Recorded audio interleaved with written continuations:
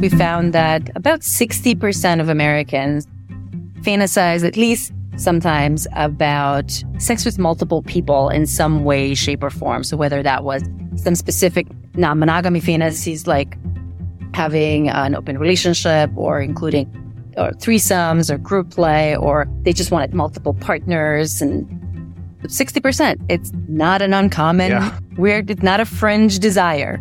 It may still be an uncommon practice for a lot of people, especially doing it in the, negotiated way. But as a desire, as a fantasy, it's pretty present. Welcome to the Multi-Amory Podcast. I'm Jace. I'm Emily. And I'm Dedeker. We believe in looking to the future of relationships, not maintaining the status quo of the past. So whether you're monogamous, polyamorous, swinging, casually dating, or if you just do relationships differently, we see you, and we're here for you.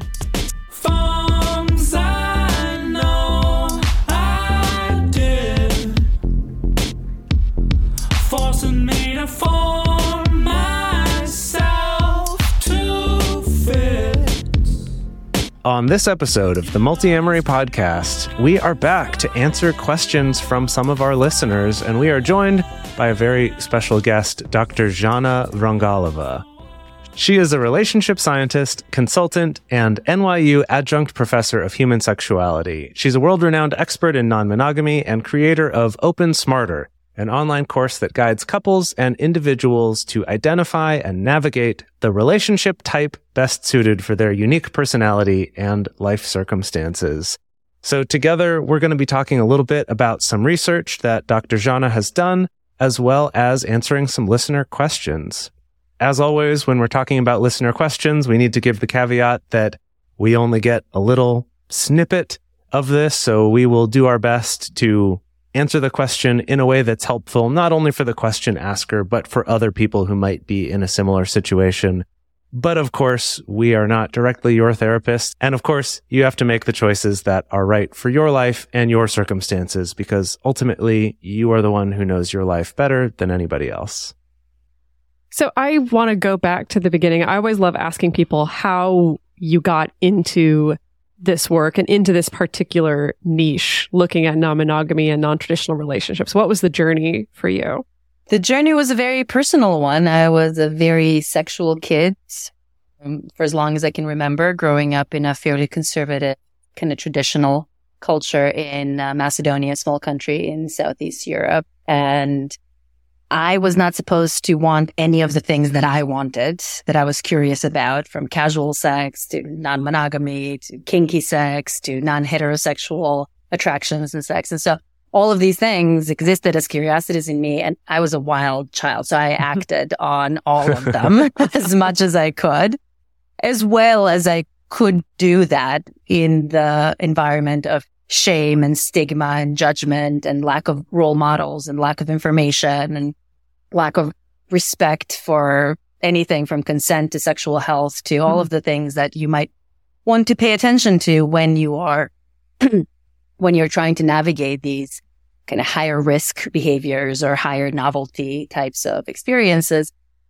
And since that had been such a big part of my teenage years growing up, I did my BA in psychology, and I had done some undergraduate research on sex-related topics. And when time came to pick a PhD topic, and I knew I was going to do a PhD, I always was very curious about science and knowledge, and I wanted to create more knowledge. And that was kind of a dream that I was going to live in New York and I was going to have a PhD. And And check. Yeah. Yeah. So when time came to decide, okay, what am I going to focus on within the psychology realm? I kind of asked myself this one question of, well, what's the one thing that is going to keep your interest for the rest of your life? Because once you do a PhD, you're going to get stuck with that topic. You're going to study that for at least 5 years, probably more like 7 years. And you don't want that to go to waste to then go do something completely different. So it was almost a no-brainer. Of course it was going to be sexuality. It's the most fascinating topic that I can think of when it comes to humans, especially because we have such an ambivalent relationship with it, right? Most of us have a need for it in one way, shape, or form for sex, love, and relationships. And yet we create so many obstacles to people being able to live their true, fulfilled, authentic sex and love lives. And especially in a way that's healthy for themselves and for the people that they engage in, especially if they, color outside the lines that society gives us, which tends to be a pretty narrow spectrum of things that we can have. So given my history and this interest in how can we do this well, I knew I wanted to study these non-traditional sex and relationship lifestyles, and how do the people who have those desires, how do we navigate those relationships in a way that is healthy for ourselves and for other people, and maintain physical, mental, emotional, and social health and connectedness. So that's what guided me to Cornell and studying casual sex, non-monogamy, sexual orientation, and I've stayed with that topic ever since. So to rewind a bit, and again, thinking about your personal history, so you grew up in this much more conservative culture, and then you moved to the US and found that we're just like so sex positive and just so great and like communicative and knowledgeable and embrace our sexuality. Oh, yeah, that's exactly what I experienced. I mean, luckily in New York, that is somewhat true, or certainly more true of New York. Somewhat. Yeah, than in many other parts of the US. Luckily, I had spent a summer in Tampa, Florida when I was 14. And so I realized that everywhere else in America is not New York, that New York is special and different. Mm-hmm. So that was not a shock. The 14-year-old Jana was very shocked that when she realized that Tampa was not New York. Well, we all have to learn at some point. So the secret has to come out at some point. So yeah, I mean, it was to some extent a culture shock, or getting to know a different culture that had different norms and rules around sexuality that in many ways were similar. A lot of the shame and the stigma that I was seeing and experiencing in Macedonia were certainly present at Cornell amongst the undergrad and grad students. And yet other things were different. There was so much more binge drinking, for example, in the US that I'd never really experienced in Macedonia. And that, especially when you talk about casual sex, that adds a whole nother layer of risk and complexity. And why are we doing this? What is this doing to the healthy and ethical way of actually engaging in this practice? And so, yeah, it's been fascinating, learning how this is playing out in this country.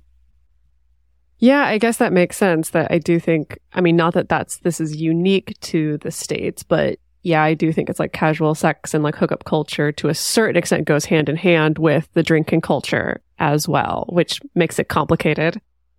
Can you talk to us also about your course, Open Smarter, and sort of how you created that, what went into that, and a little bit about the course itself as well? Sure. So I have this online course that people can take on their own time called Open Smarter that helps people figure out what kind of relationship type they want to be in, right? Of all of the different options that we now have, finally, we have options more than just monogamy or, celibacy, or you have to stay single for the rest of your life. Mm-hmm. Now we have options. Those are some of the options, but there are more. And yet these days there's a lot of confusion. I feel like there are a lot of different terms being thrown around of the different types of relationships that you can have. A lot of these options are not necessarily clear as to what it is and what would be the right one for me. And so I wanted to use, especially not in any systematic way. So I see a lot of people in my audience, with my clients, my consulting clients, I see a lot of people kind of shooting in the dark, going blind through all of the different options without really thinking it through and without really using any kind of compass to help them orient themselves on this map, which is already very complicated. And so the idea behind the Open Smarter course was to some extent simplify and condense the map into a somewhat more manageable landscape and map, and then provide compass for people to figure out what is more likely to lead to a successful and fulfilling relationship for them. And then how to actually do it well once they are in whatever relationship they're in. So yeah, after doing a lot of research on the different relationship types in non-monogamy, a lot of consulting, a lot of speaking and writing, that was an obvious next step to give people this kind of more practical applied tool for, Yeah, because you mentioned clients, and this is a trend that I've seen with my own clients, and I'm wondering if you've seen the same, that, and again, this is all anecdotal. I haven't done any of my own empirical research on this. It's purely from my own sample set of my own client base, but where it feels like people who are already partnered and exploring different types of relationships, while that in itself presents its own challenges, I feel like there's a certain amount where it's easier, where you have this other person to kind of bounce ideas off of and to like, let's experiment with, let's try swinging, or let's try these different versions of like group sex, or let's try dating separately or whatever. And then when I work with people who are quote unquote single, like let's say unpartnered, I feel like those are the people that sometimes feel the most adrift at sea. At least that's the way people have described it. Of, I know that I don't want to go down the traditional track of monogamy, but I'm just in this sea of like trying to find partnership, and I know it's not going to be monogamy, but like, how do I then tailor what I want? How do I communicate to people? If I'm wishy-washy, how do I find the right person? I'm assuming that's something you've also run up against with working with people. Yeah, absolutely. And when do you have these conversations? Am I going to scare away people too soon before we've had a chance to connect? Yes. And when do you start? If we're going to have some sort of an open arrangement, when does that start? Does it start right away? So there are a lot of, those questions. And I think a lot of the single folks struggle with figuring out what is possible given what their dating pool and options are, and then how to navigate that. But even with couple, there are different ways that you can go through this set of experiences, these different types.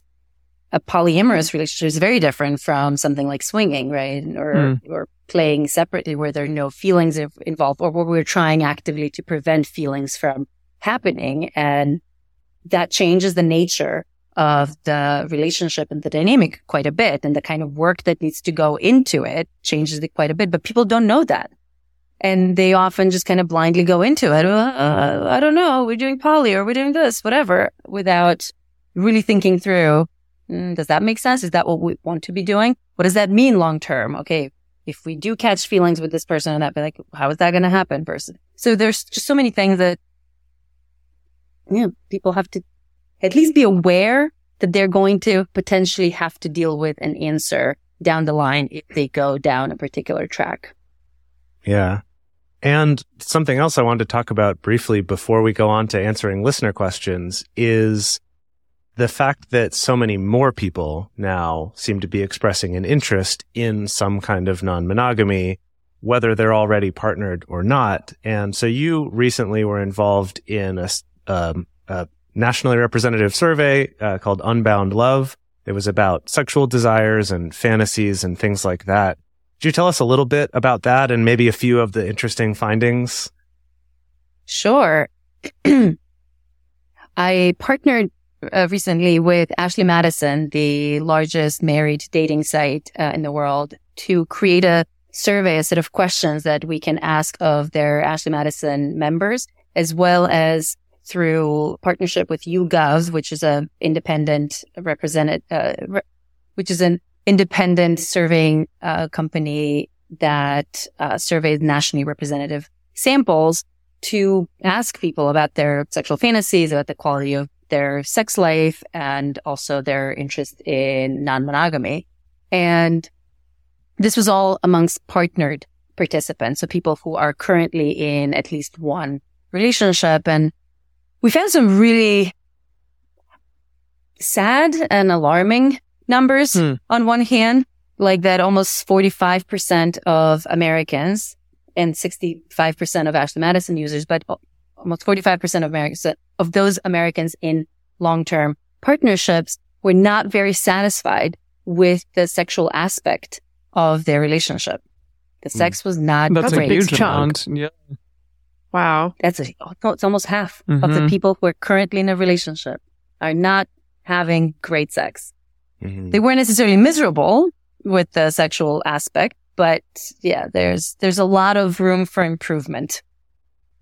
Yeah. Sure. Yeah. And a lot of that was due to lack of communication. Almost the exact same percentage, 45%, were saying that they didn't really feel very comfortable sharing their sexual fantasies with their primary partner.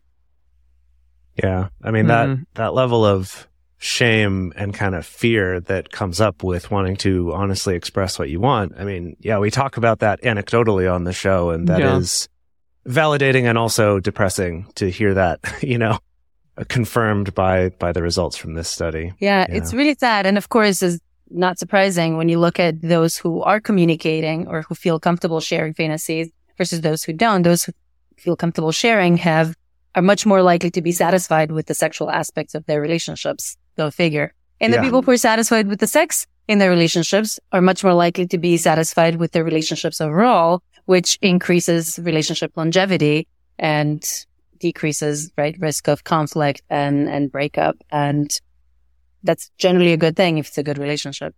Yeah. Right. Yeah. And some of the fantasies that people are having a lot of fantasies. And we found that about 60% of Americans fantasize at least sometimes about sex with multiple people in some way, shape, or form. So whether that was some specific non-monogamy fantasies like having an open relationship or including threesomes or group play, or they just wanted multiple partners and that kind of type of multiple partner interest. So 60%, it's not an uncommon that's huge thing. Mm-hmm. It's not a fringe desire. It may still be an uncommon practice for a lot of people, especially doing it in the, negotiated way. But as a desire, as a fantasy, it's pretty present. Yeah, absolutely. There was a study just in the last couple years by the Kinsey Institute also validating that more and more people are interested in polyamory specifically as well, compared to what a lot of people would have estimated before. So before we started recording today, you also mentioned some statistics about kind of what types of, non-monogamous sexual fantasies people had that this study looked at. Do I have that right? We actually asked specifically if you can be assured that having sex with people outside of your primary relationship wouldn't harm your relationship. What would be your ideal scenario? And 30%, which is now pretty consistent across a number of different YouGov surveys that have been asked in a slightly different way. But again, we found that 30% said that they would want, their ideal scenario would be some form of non-monogamy. So 64% were 64 and 6% said prefer not to say. 64 would not want to have sex with anyone else, and they wouldn't want their partner to have sex with anyone else. Of course, there is a gender difference, with men being more likely to say that they would want to have sex with someone else, and they would be fine with their partner occasionally having sex with someone else. What I found really interesting was that one gender stereotype that I hear a lot from my audience about there's a belief, I think, that men are more hypocritical in this regard than women are, that if you give them the option that only they would get to have sex with someone else, but they wouldn't want their partners to do it, that there would be many more men saying that that's their preferred option than there are women. And we did not actually find that. It was very similar. 11% and 8% of the population said, I want to have sex with others myself, but I don't want my partner doing it. And about 4% of both genders said the opposite, that I don't want to have sex with anyone else, but I'd be okay if my partner did it. Fascinating. Yeah. Wow. Oh, wow. So it was about the same along. The only gender difference was in the both, right? So 23% of men and 8% of women. So that was a significant, gender difference. Yeah, that is. Wow. Would be okay with having sex with other people and also their partner having sex with other people. Exactly. Yeah. And this is, as I said, fairly consistent both in terms of the general percentage that are curious or interested in or would be open to some form of non-monogamy, and it's consistent in the gender differences, especially among heterosexual folks. We see a pretty significant gender difference with men always being more interested than women, and we can discuss why and how Sure. where that comes from, the biology and the socialization that go with it. But I'm curious to see if that gap keeps closing over time. Yeah. Yeah, I think it will, because I do feel like I've seen some other studies where the results have been a little bit flipped, right? And of course, like none of this means that it's like set in stone or it's the final word on things. But I do think that there's more and more evidence to suggest, I guess kind of the opposite of, I think, what often our assumptions of women are, right? Is that women are the ones who want monogamy and men are the ones who want to play around, right? And I do think that we're seeing that start to change. And I am willing to bet that probably things like social stigma and socialization probably get in the way of that as well. And so as that continues to change, yeah, I'm sure that gap is going to continue to close. Yeah. I've never seen flipped results. In no study has there been more interest shown by women compared to men in either non-monogamy or casual sex.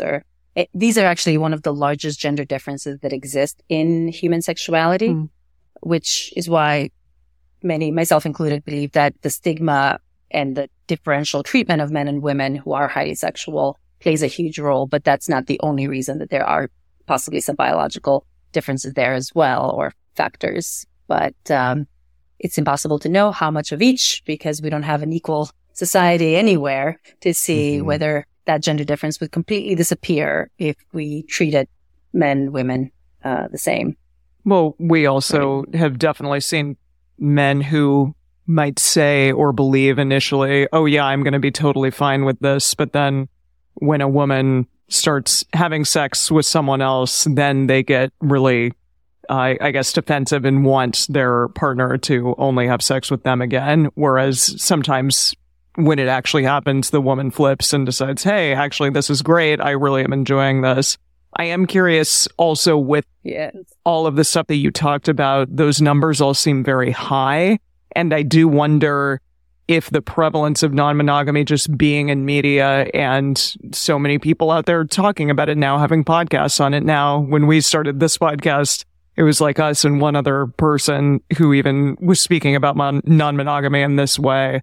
And I do wonder if those numbers will just continue to grow simply because of the prevalence and people are more interested in it. It's more in our lives now and it's okay. Or it feels more like, hey, this isn't such a fringe idea to be non-monogamous. I don't know what all three of you think.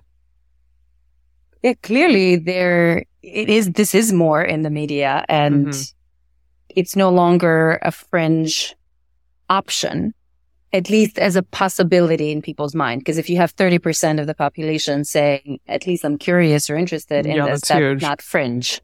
Right. Now, that's a great point. Like, are all of these people would they actually engage in non-monogamy if given the opportunity? We don't know. There's a difference between interest and actual behavior. How many of them will try, but then realize, oh, this is not for me. This is way too hard or whatever. That's another question. And I'm actually curious, specifically this gender difference that I mentioned, or lack of gender difference. I wonder how many of those men who said, I want to have sex with other people, but I don't want, or I want, and I'm okay with my partner doing it as well. How many of them are thinking, if it was other women, but not other men? 100%. That's a good question. Yeah. Yes. That's a common one. It's a real common one. Yeah. Just to throw it out there. Yeah. Yeah. So let's get into some listener questions, shall we? Yes, let's do it. All right. The first one is, how do you navigate exploring a poly relationship with two people who are open, quote unquote, open to the idea of poly, but are uncomfortable with or don't want to have any of the conversations around needs / wants / boundaries that seem so important to building healthy poly relationships?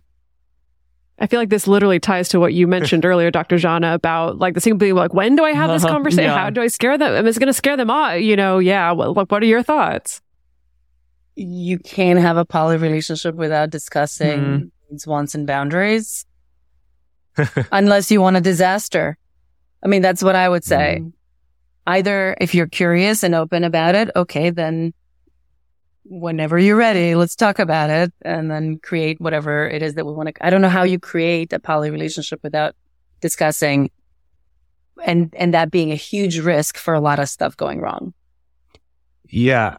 For me, it makes me want to ask the question of, when you say they're uncomfortable with or don't want to have any of the conversations around that, I would want to ask some more specifics there of what is it that they're uncomfortable with? Is it that they don't want to just talk for like a year before doing it? In which case I'm like, yeah, okay, sure. Some people think you have to do that and you don't. Fair. Sometimes it's like, I need to experience it a little to even know what I care about and what matters to me. But if it's this, like, I can't even get myself to talk about my concerns or my feelings about this at all, that to me is a sign of some bigger problems. Problems is maybe harsh to say, but some bigger things issues that they would need to get past and kind of work on first before they could even hope to have healthy conversations and healthy polyamorous relationships, or honestly, monogamous relationships for that matter.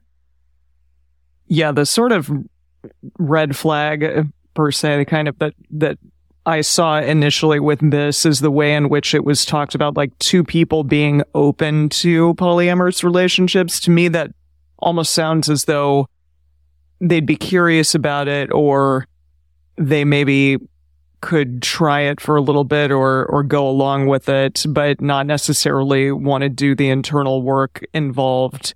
And the kind of restructuring of what relationships are and can be, all of that, that goes into having a non-monogamous relationship. I don't know. I would really want to have a longer conversation with these people about it, because at this point it seems like it's a little wishy-washy. And especially if somebody isn't interested in doing kind of the work on needs and boundaries and wants, and why would you even want to get into a polyamorous relationship? Is it just simply because you want to stay in some sort of relationship with this person and that's the only way in which to do it? I think there has to be more of an anchor, as Lola Phoenix put it on one of our previous episodes, an anchor for why you want to be non-monogamous in the first place. And it can't be, I just want to do it because I want to stay in a relationship with this other person. Is the flavor that I want to rope in is I want to think about and talk about what makes people uncomfortable talking about these things, because I don't think it's purely just pointing the finger of, oh, this person is lazy or, oh, this person is emotionally stunted or not evolved enough or anything like that. Like, I think about, there's a lot of cultural forces, I think, that discourage feeling comfortable with talking about these things. And it reminds me of a story of a friend of mine recently who kind of struck up a flirtation with somebody new. And this friend happens to be non-monogamous, struck up a flirtation with somebody new that he just met. It was kind of heading, this was an extended flirtation. It was starting to head towards sex or a hookup or whatever. And that he had a talk with her about, like, hey, just so you know, I'm not interested in monogamy. These are my relationship preferences. This is how I go about my life. But if you're cool with that, like, great, let's move forward. And that the conversation was upsetting for this other person, and it turned into like a little bit of a falling out. And he shared with me that, like, all of his non-monogamous friends were like, yeah, you did the right thing. You expressed ahead of time and tried to set some expectations and some boundaries and to be clear. And that all of his traditional monogamous friends were like, why would you bring up that conversation right then? Like, why? Like, that's way too soon. Like, why do you talk about these things? And so I do think that that's a piece here, right? Even with people who maybe say, oh yeah, I'm open to exploring polyamory. I think there is still a lot of social conditioning around. Whoa. If you're talking about that kind of stuff, that's like saying right out the gate, I want to marry you and have your babies. And that is going to scare people away. So I guess I'm kind of wondering, when we think about the cultural level of this, like, how do you swim in those waters? And I don't know that there is one way, right, to do that, one right way to do that. Like, when do you say, when is the right time? If half the people think, or, some people think, well, you said something too soon, and other people think, yeah, no, you did the right thing. So people are often in the beginning not ready to talk about this, or the way they're going to receive it at the beginning of a potential relationship is different than after a little bit. And I think often people, when the non-monogamy topic is brought up early on, they immediately think, well, that means you don't want to commit, right? If you come from the monogamous world, someone telling you, I want an open relationship or I want a poly relationship, if we're going to have a relationship, says, oh, so you're just standing around. Yeah. Yeah. Right. Mm-hmm. And they don't potentially want that, so we're not even going to go there. But if they had a chance to meet this person a little bit, right? If they had a chance to have a couple of dates, have a couple of sex sessions, and the sex was really good, and the connection and intimacy were really good those first couple of times, and then you bring up the topic of like, okay, if we were going to have a relationship, what type of relationship would you be up for? That might be different.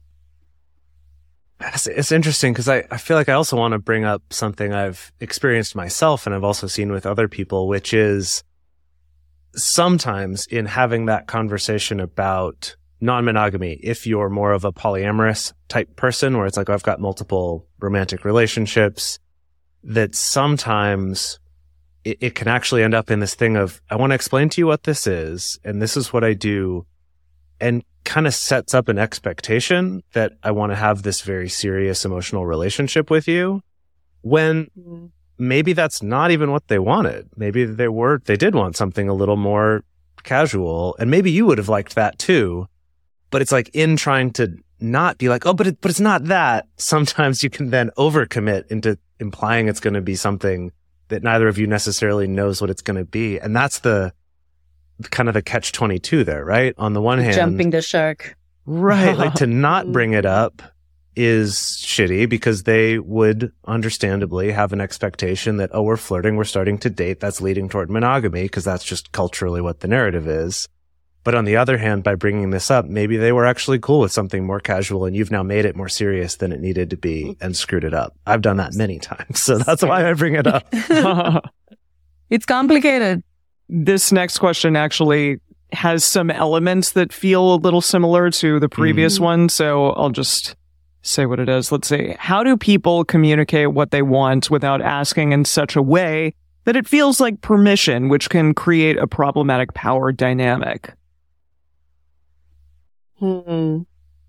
Yeah, so this question did not come with a ton of backstory, so we're going to be guessing a little bit. My assumption here is, because I think this is a similar question that I see get asked in our communities a lot, is this idea behind, well, for example, like, I don't know, I'm going to make plans to go on a first date this weekend. And I'm going to communicate that to my live-in partner because they're my live-in partner. And so they need to know, oh, I'm not going to be around to feed the cats tonight or whatever.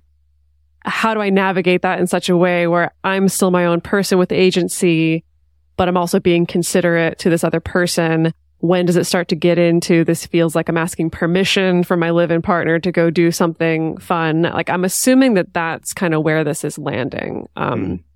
I don't know if y'all have seen these kind of situations crop up before, if you would agree with that read. Definitely. I've also found this to come up where sometimes it's not even just I've made plans and so I'm telling my existing partner about it so they can plan around it. But sometimes it's this thing of, I want to do something with this other partner. But we haven't made any concrete plans yet. I haven't even offered dates yet. So I'm just thinking about what might be good timing. And so I'm going to come to my other partner and, to kind of float that idea of what might be good? Is something better or worse for your schedule? Because I want to collaborate. But absolutely, I've had that come up where then it does maybe feel like you're asking permission, or maybe to that secondary partner, or I don't even want to say secondary, but to that other partner. If they know that's the conversation you had, it might feel like, oh, so you're going on a date with me just when it's convenient for your other partner and not when you want to with me. That it can get a little bit tricky in that dynamic. At least that's been my experience from years ago. People should understand that we have to navigate multiple schedules. And if we have, prior arrangements or there are existing dynamics that we kind of need to make sure are not being neglected or, forgotten, then I don't know. It feels like if you communicate that you want to do something, or you've been thinking about doing something, and you ask your partner, how does that feel? Does that, feel good? Does that work for you? And when does it work for us? And I don't know. I think there's a way to do that. Yeah. Well, and I think it's such a great point you made just then about people need to be understanding of that. And I think that is something that when people focus a lot on non-hierarchical polyamory, they can kind of almost get into this trap of thinking that that means there's kind of these hard lines about who you can and can't talk to about what, or like agency gets confused with sort of a total lack of check-in, and I will just tell you what I'm doing and not communicate, and that there's actually this happier middle ground. But I do think that people can get really attached to that idea of, oh, well, you talked to this person about our plans, that equals some kind of hierarchy, therefore it's bad, right? That it's like we can kind of get into almost like rules lawyering rather than actually looking at what makes sense. This makes me think a little bit about telling my partner that I was going to come and see the two of you in Japan, where I am currently, where the three of us are currently after my contract at Hong Kong Disneyland. And, the three of us had talked about this. We were pretty much saying, yes, it's going to happen. I'm going to come here for a week and a half. But I hadn't talked to my partner about it yet. And when that did come up, it was more a conversation of, I'm planning to do this. How do you feel about that? And to me, there's a slight distinction there in that I wasn't particularly asking for permission. It was saying, these are my plans. Now, what kind of feelings does that instill in you? And is that something that we need to worry about? Is it something that, it will delay me coming home a little bit longer, for instance? Is that an issue? Are there things that we can do to help you with that? And it didn't end up being an issue at all, but I think that that's kind of a nice compromise, that it's not me asking permission of him. It's saying, I'm still an autonomous person who's going to do this thing, but I care about your feelings and I want to be able to acknowledge that and work through it with you if need be.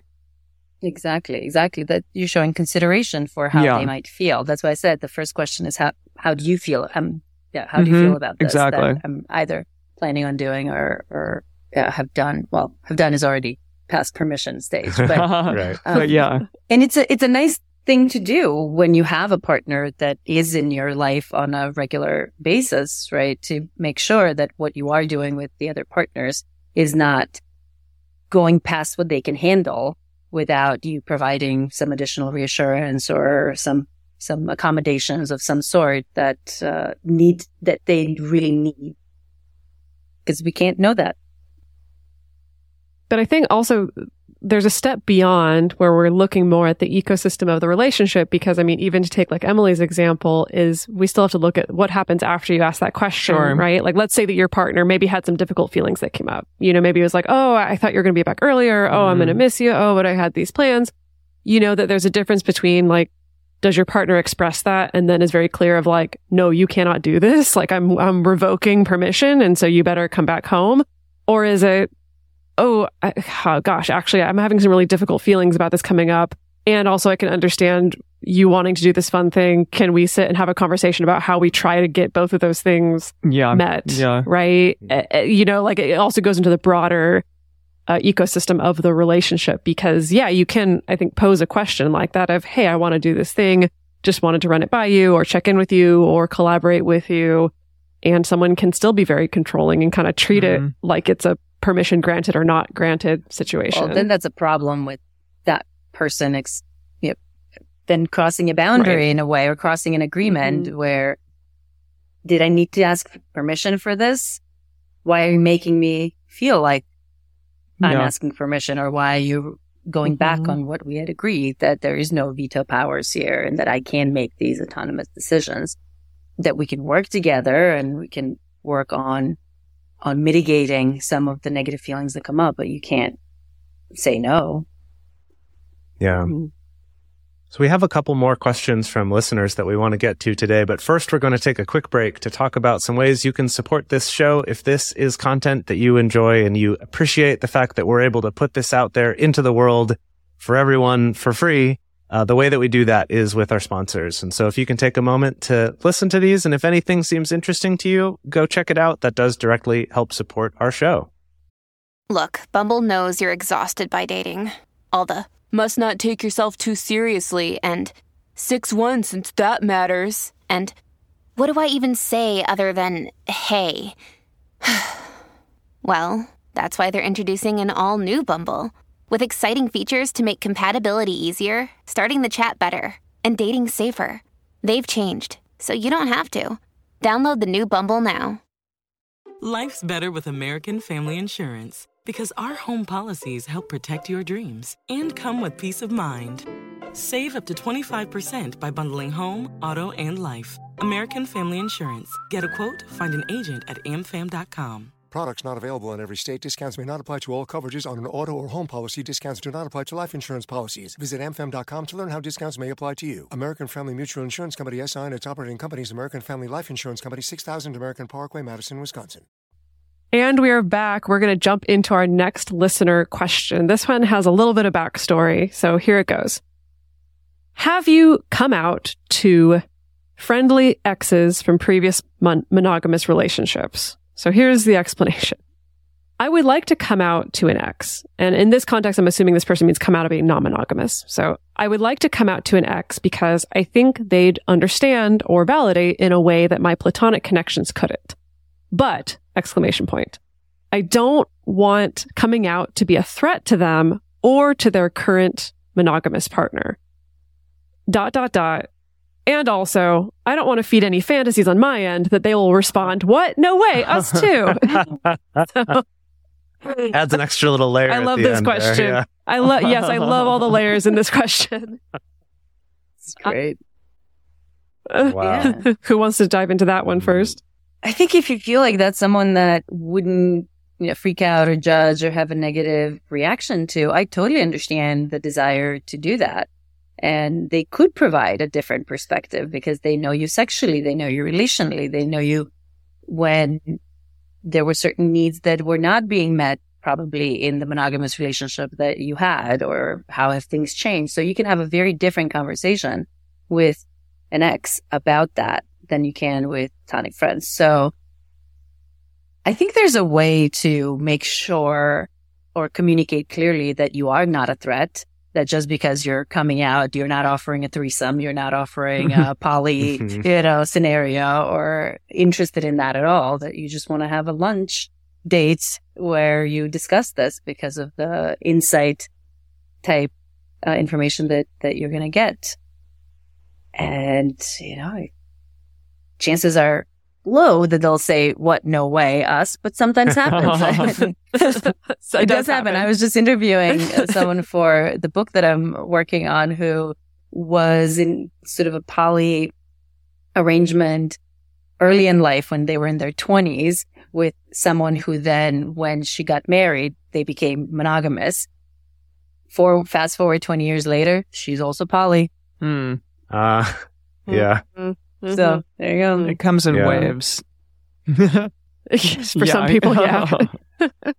My ex-girlfriend, same thing. I had to leave my ex-girlfriend because she was not down with non-monogamy at the time. And I realized I just can't do monogamy anymore. This is so not me. And that was in many ways the love of my life. But I also knew that incompatibility was too great for us to be happy in that relationship. Fast forward 10, 12 years later, she's now non-monogamous with someone else. Yeah, of course. Yeah. Interesting. Yeah. I think something that I could toss out there for specifically the part of the question about not wanting to feel like threatening to their current relationship is that something that can help with that is evaluating the situation where you're doing it.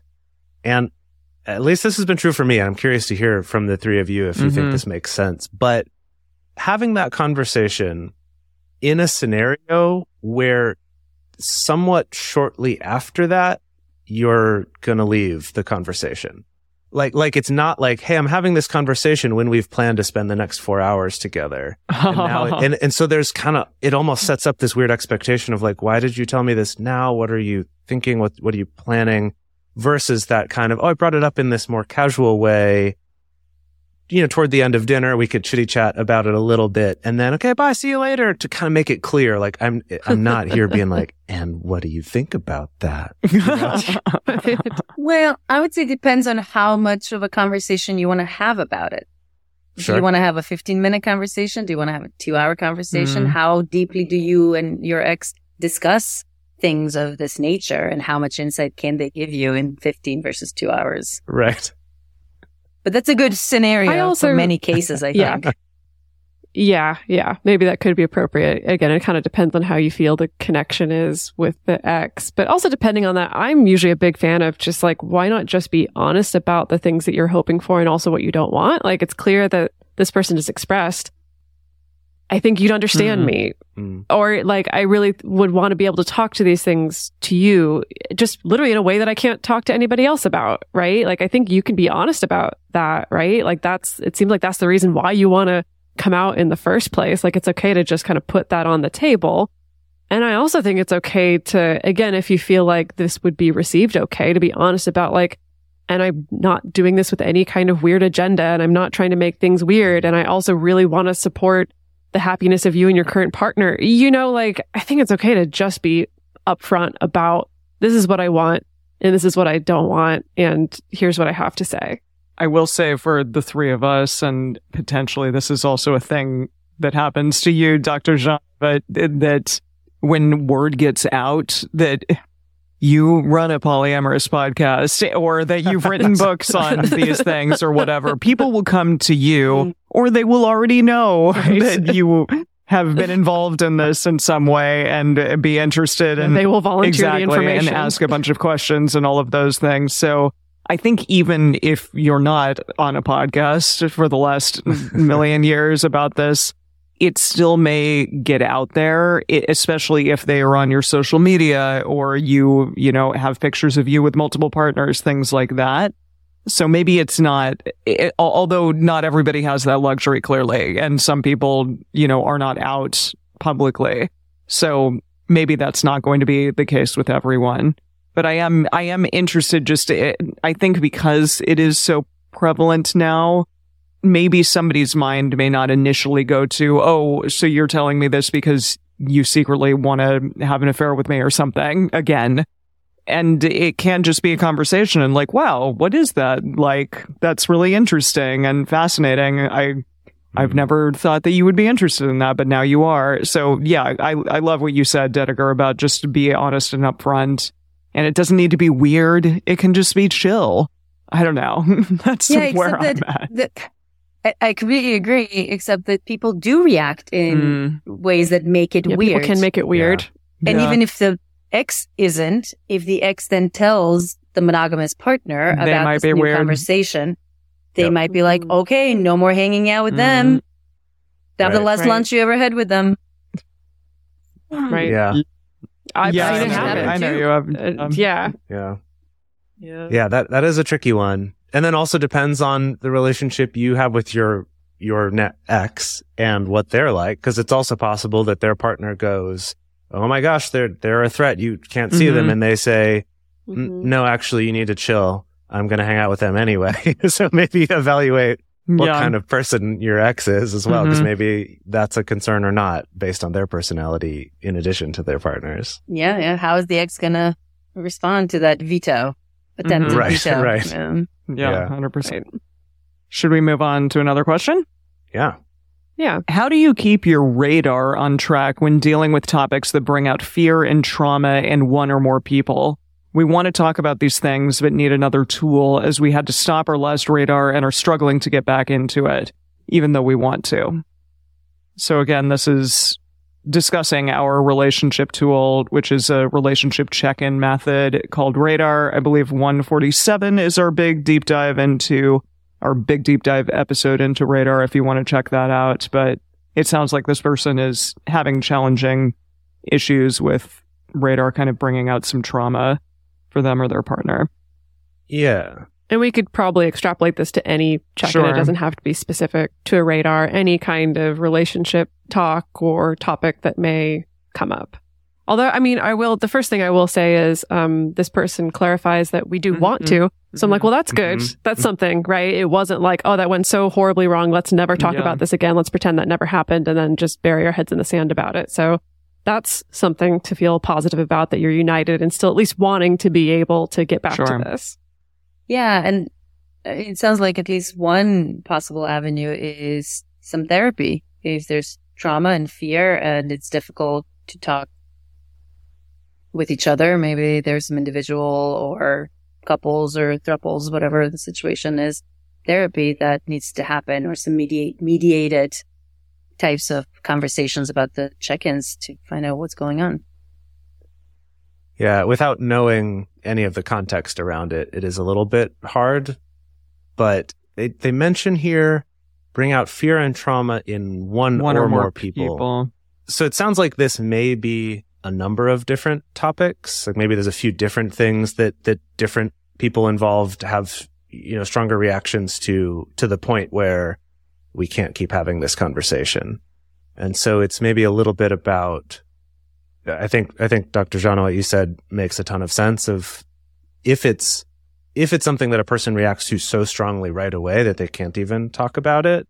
It's like, yes, absolutely. That's something that you don't want to try to force that person to talk about it, but they should be proactive in trying to find some help with that. And I know that can be easier said than done, depending on finances and availability of, therapists or counselors or coaches who are understanding of the type of relationship you're trying to have, again, depending what's going on. But if there's any way to, definitely recommend going that direction, right? That's really important if it's to that degree. What I'm wondering about, though, is for us to discuss today, what about those situations where, let's say this isn't like a capital T trauma, but this is more of maybe what they mean is this is related to something really explosive that happened in our relationship in the past, like some infidelity or some breach of trust or something. It's like, we know we want to talk about this and get this resolved, but it's still so upsetting to talk about. How do we move past from there? Like, how do we even get to be able to talk about it? Yeah, I mean, I would still agree that I do think probably the best option, if it's accessible to you, is getting some kind of help, some kind of professional help, someone who can hold the space for both of you or one of you at a time to be able to hopefully work through this in a safe enough feeling way and maybe give some tools for being able to communicate through it. But I think second to that, then I start to think about, can we play around with our approach to this topic or the shape that this conversation takes to make it a little bit easier on our nervous systems? So, and this I think is where people can get creative. And again, if the two of you are united and okay, we want to find a way to figure out how to have this conversation, that's already kind of your best ally here. But that can be things like, can we just sit and talk about this for 10 minutes even and have literally a plan for when the 10 minutes is up, we're going to go do other things that calm us down, or we're going to switch activities just to kind of see what that's like.